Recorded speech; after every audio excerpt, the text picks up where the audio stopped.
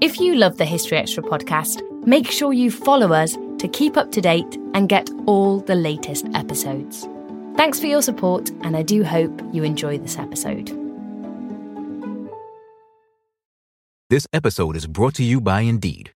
We're driven by the search for better, but when it comes to hiring, the best way to search for a candidate isn't to search at all. Don't search, match with Indeed. Use Indeed for scheduling, screening, and messaging so you can connect with candidates faster. And listeners of this show will get a $75 sponsored job credit to get your jobs more visibility at Indeed.com/historyextra. Just go to Indeed.com/historyextra right now and support our show by saying you heard about Indeed on this podcast. Terms and conditions apply. Need to hire? You need Indeed. This episode is brought to you by Visit Williamsburg. In Williamsburg, Virginia, there's never too much of a good thing. Whether you're a foodie, a golfer, a history buff, a shopaholic, an outdoor enthusiast, or a thrill seeker, you'll find what you came for here and more. So ask yourself, what is it you want? Discover Williamsburg and plan your trip at visitwilliamsburg.com. In the 100 years since his tomb was discovered, I think it's fair to say that Tutankhamun has become the icon of ancient Egypt. His image has been plastered on everything from Egyptian pound coins to massive billboards, and he's been a muse for fashionistas and movie makers, a pop culture staple, and even a political rallying cry. But what deeper meanings do his glitzy treasures have for us today? How does the way that we think about Tutankhamun expose thorny issues around the treatment of Egyptian heritage? And can an obsession with the pharaoh even distort our view of Egyptian history? I'm Ellie Cawthorne, and in this new History Extra podcast series on Tutankhamun, we're marking the centenary of the discovery of the pharaoh's tomb by exploring his life, death, and legacy.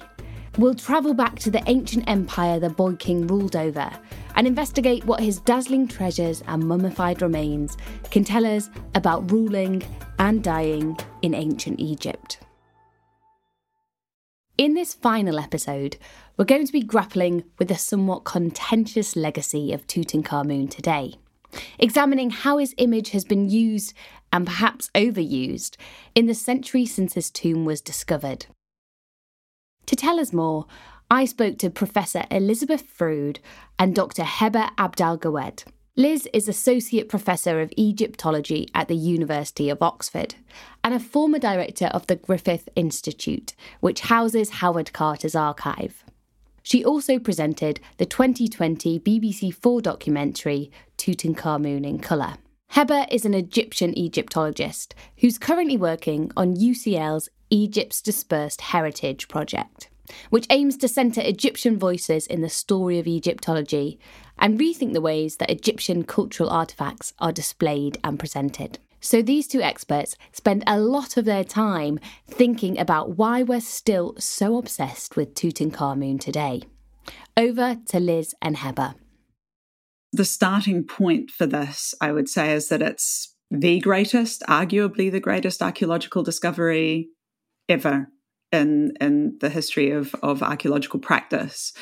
There's very few discoveries that you could say have had a similar global impact. So I think if you kind of take that as a starting point, and that's one reason why it continues to have this resonance, and then you can draw out different strands.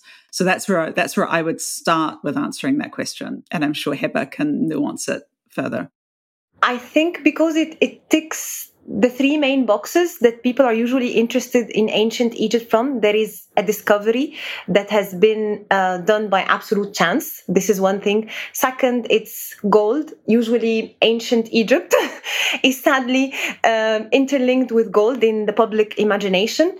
And the third is the mania around it, in the sense of how it became a symbol of ancient Egypt as part of human history, that everyone can have a claim for Tutankhamun, even if it's outside of Egypt. And it became an icon for the world, not just for Egypt, of what an archaeological discovery looks like. And that's usually what fascinates people around ancient Egypt, discoveries, gold, and a pharaonic royal story that everyone could be attached to.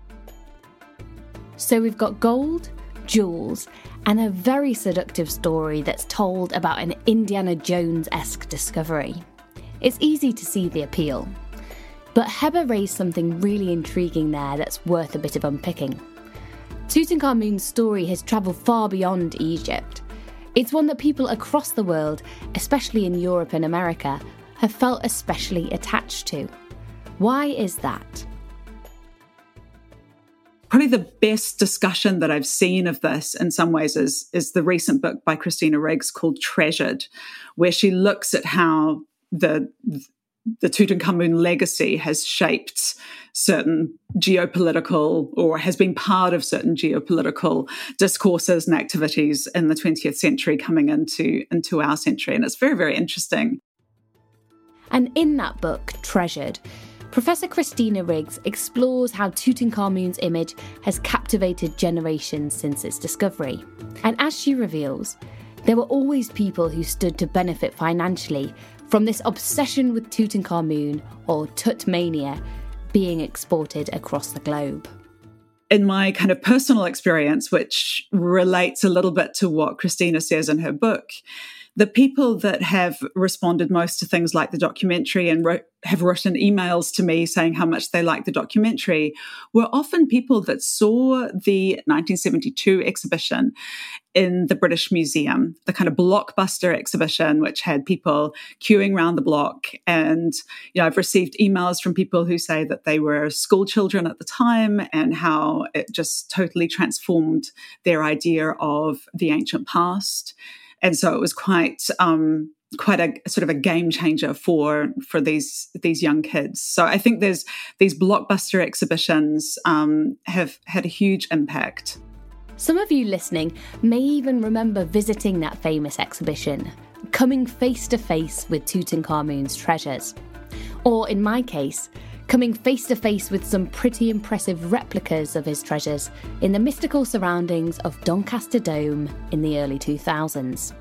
Yes, even replicas of those artefacts had the power to make an impression. Alongside exhibitions, why else might so many of us across the globe have felt such a strong affinity with Tutankhamun since childhood? I think there's something in what Heba said about the allure of gold. I look at my own son and how interested he is in materials and gold. And so I think there's a real allure, and the mask has become such an icon of this. And it's the sort of thing that you can buy replicas of, you can buy small toys of. You will see in most museum gift shops that have Egyptian collections, there will be something that evokes the mask. There is something about the way the mask draws us in through its material presence, I think. And the strange appeal of this mask is something that we'll return to later.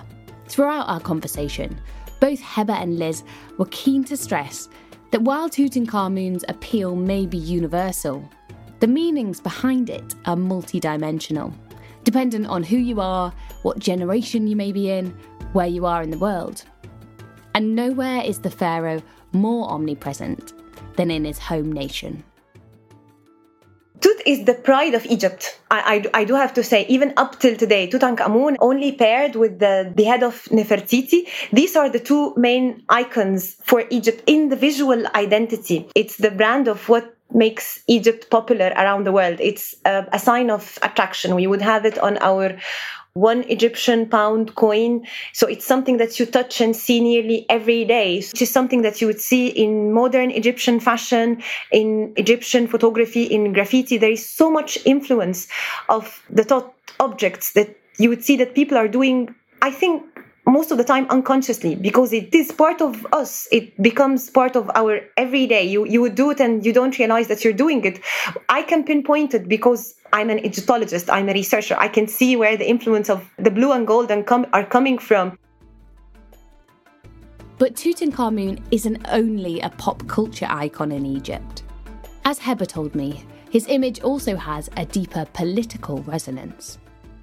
The discovery came at a very crucial moment for the anti-colonial activism that was happening in Egypt at the time. This is the single incident of an archaeological discovery where the finds were not divided between Egypt and foreign powers. So this is the sole discovery that all the artifacts stayed and remain within Egypt due to the political activism at the time. He was very much a trigger in the psychological, emotional, and political sense, because that was a moment of reinvention and reflection of Egyptian identity. Political activists in Egypt at the time used this as a trigger or as a way into not only motivating the Egyptians towards activism against colonialism, but equally they used it as some sort of pressure on the colonial power. And this reminds us of how archaeological discoveries were very much linked to colonial political events as well. Because usually the archival record makes archaeological excavations look very peaceful. Look that they have nothing to do with any military power or any of the political incidents that were happening just nearby the excavation site. But in reality, the aftermath of the discovery and the political events and the way the pressure that was made and the activism that was put forward for the finds to stay in Egypt makes it a turning point in Egyptian archaeological history, but equally Egyptian political history in terms of the reframing of the national identity at the time. And this political legacy can still be felt in Egypt today. In any act of political activism in the street, when graffiti art gets inspiration from ancient Egypt, you would usually find Tutankhamun and Nefertiti. Interestingly, both historically for ancient Egypt did not contribute much to the political scene in reality, but it's the story of either their discovery in the case of Tutankhamun and the anti-colonial activism that came with it, which is something that we get taught at school. This is part of our history curricula. This is where the pride itself comes from. It's this sense of ownership. It's what we can point and say, we do own ancient Egyptian heritage. It's Tutankhamun that we end up pointing at, even up till today. While this political dimension of the discovery of Tutankhamun's tomb is key to how it's taught in Egypt, I think it's fair to say that when this story has traditionally been retold, in the UK at least, the political dimension has been, if not entirely lost, then at the very least overlooked. I don't think we do a very good job of telling the story. I think we're starting to do a better job. And I think within the Egyptological discourse, so the subject specialist discourse, I think Christina Riggs, her recent book, have really pushed Egyptology and scholars who work on this material and who work on Egypt more broadly to take a good look at themselves and the narratives they produce. I think she's been groundbreaking in her work on this. But I think we can always do better. We can do better in terms of our media work. People in the media come to people like me for advice about how to do this. And if they do that, we could help with the telling of the better story, as long as we put that first and foremost in our minds. And then going back to, the primary school, if it's going to be part of curricula here in the UK, then we should be telling or slightly embedding a more complex story. And I don't think we should be waiting for students to be coming to university to get a more complicated story. At primary school, we should be telling the story differently, and at least opening up the possibility that it's not a superhero narrative, that it is always a collaboration, and that it had these broader political impacts, especially, for Egypt in particular. And I think we could be talking about that and getting our students to think about that right from the beginning. Egypt is totally missing from this story. Egypt doesn't exist in the story of Tutankhamun, at least my Egypt, the Egypt that I live in, or the one that lives within me.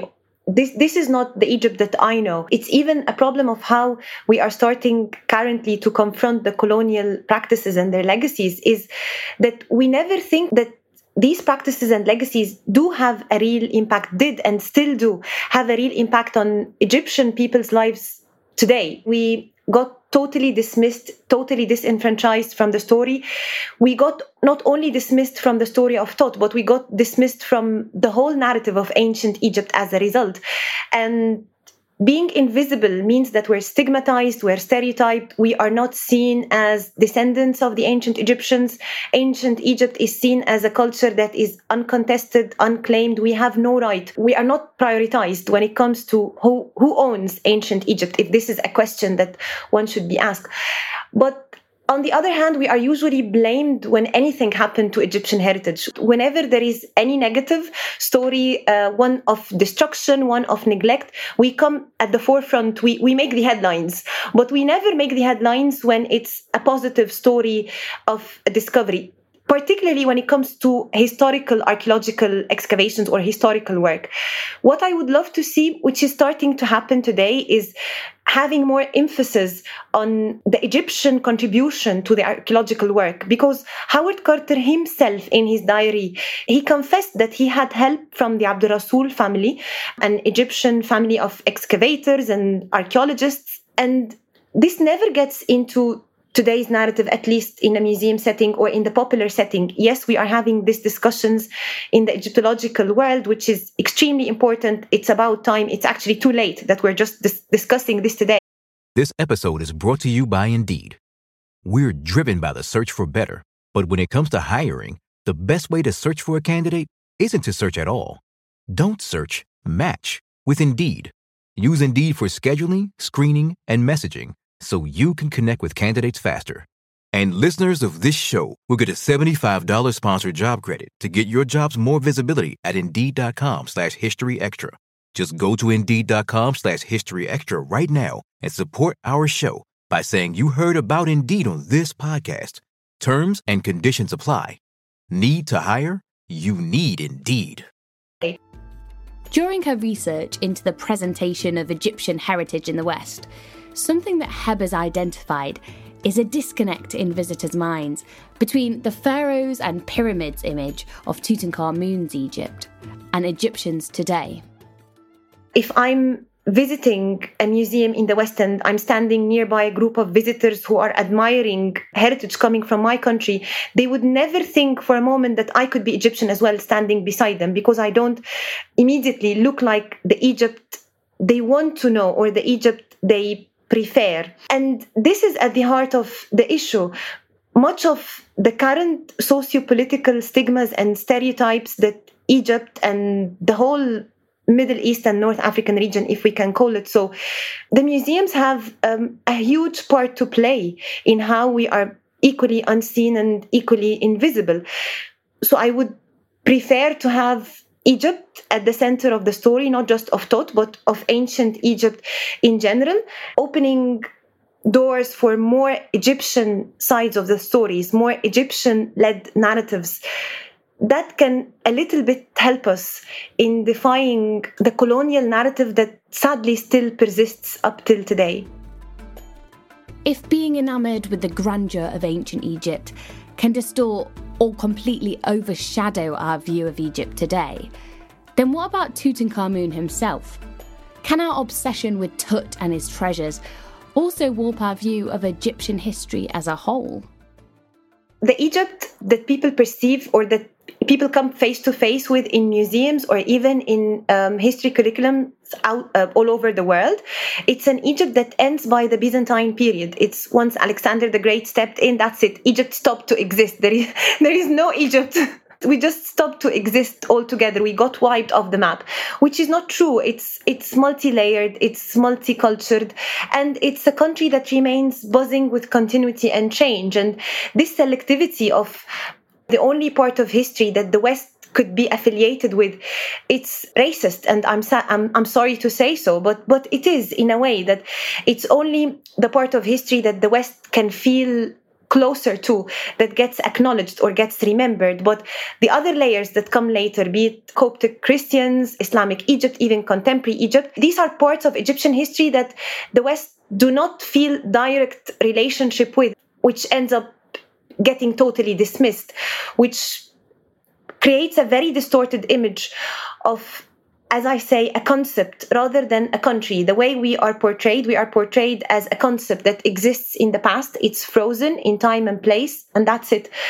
Nothing happened after Pharaonic Egypt. Egypt, the way that the West wants to see it, ceased to exist.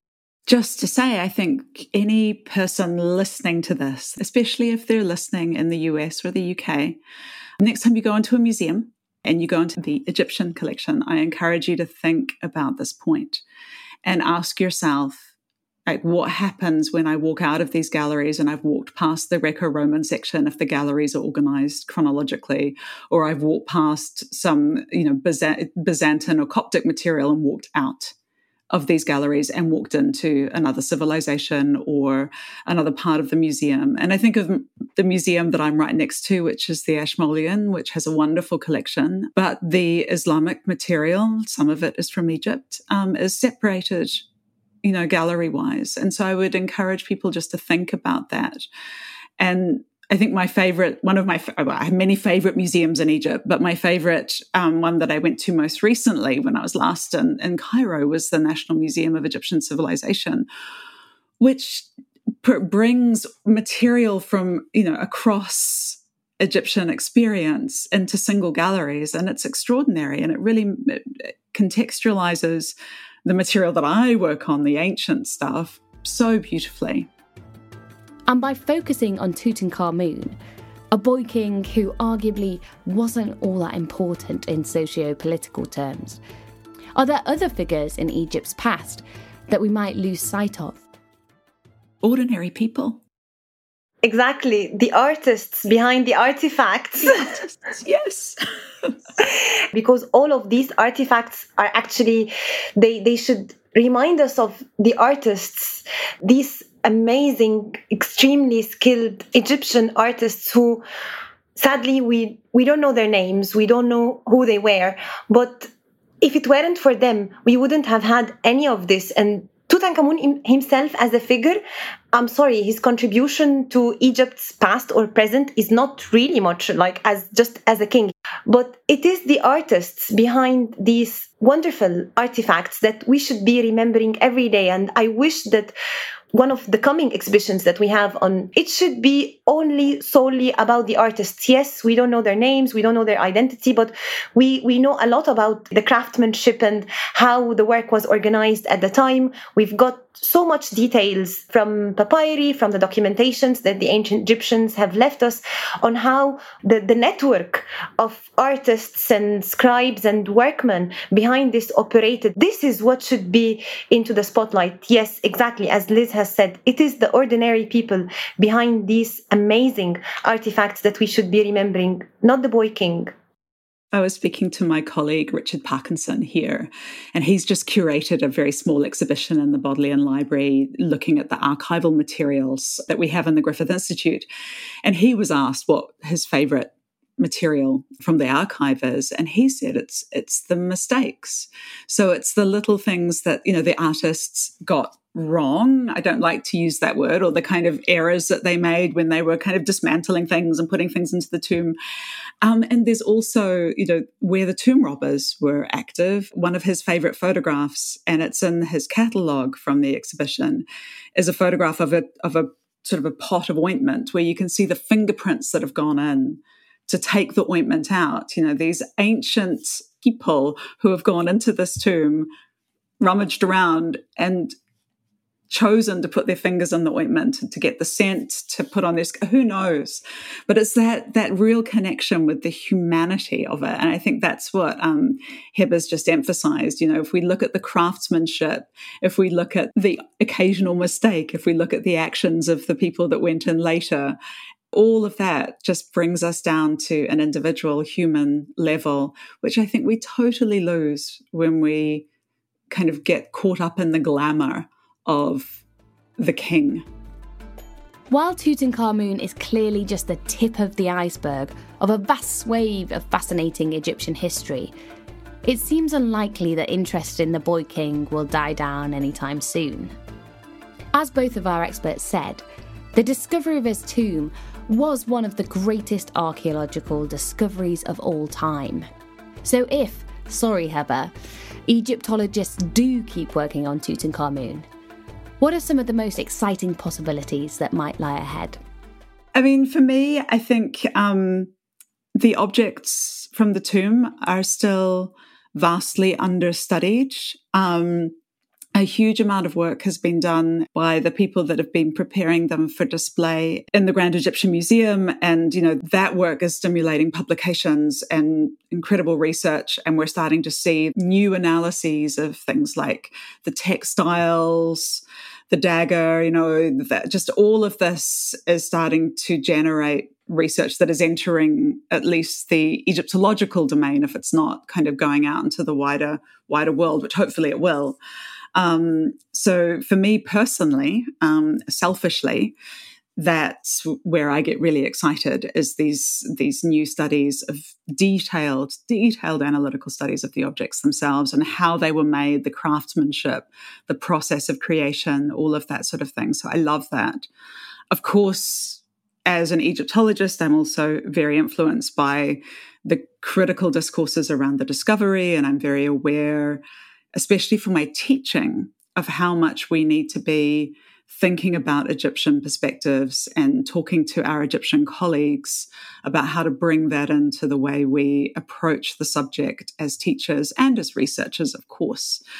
So the work of people like Fatma Keshk, Heba herself, Hind Mohammed Abdul Rahman, who is doing this amazing work on rediscovering the Egyptians who were involved in the excavation. I mean, there's so much important scholarship, and I think we need to be aware of that, and we need to be working together as a subject to bring all these voices in. Something that usually distresses me so much, that whenever there is documentation of a Tot Menya, there is never a documentation of the impact of Tot in Egypt.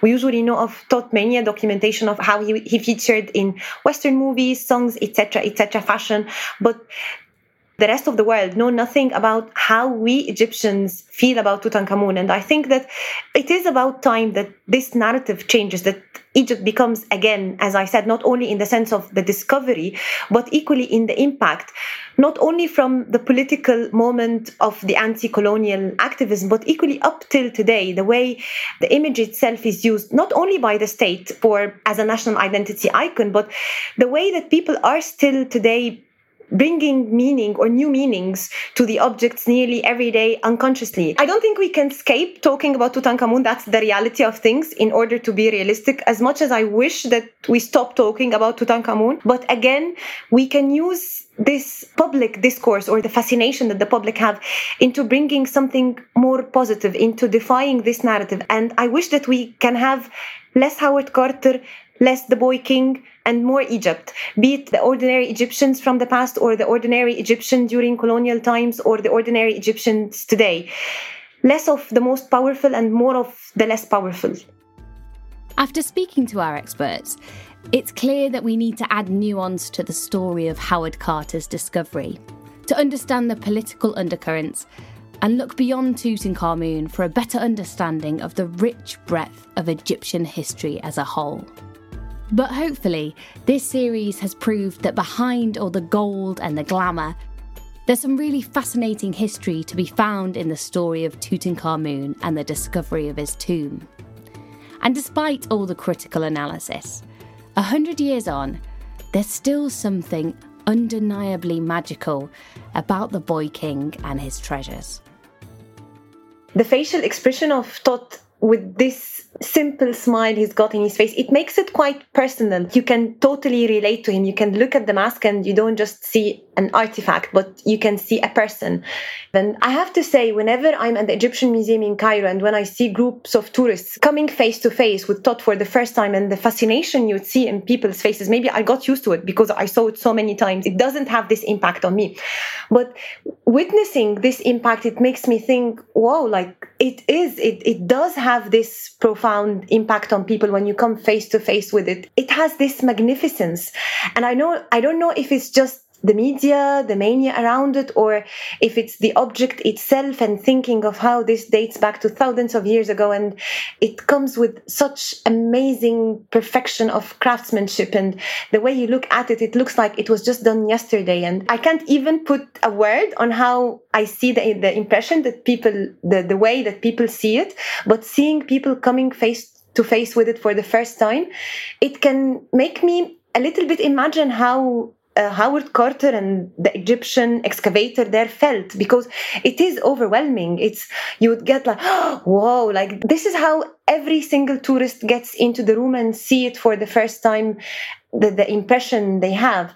The skill of the Egyptian artists has a lot to do with that too.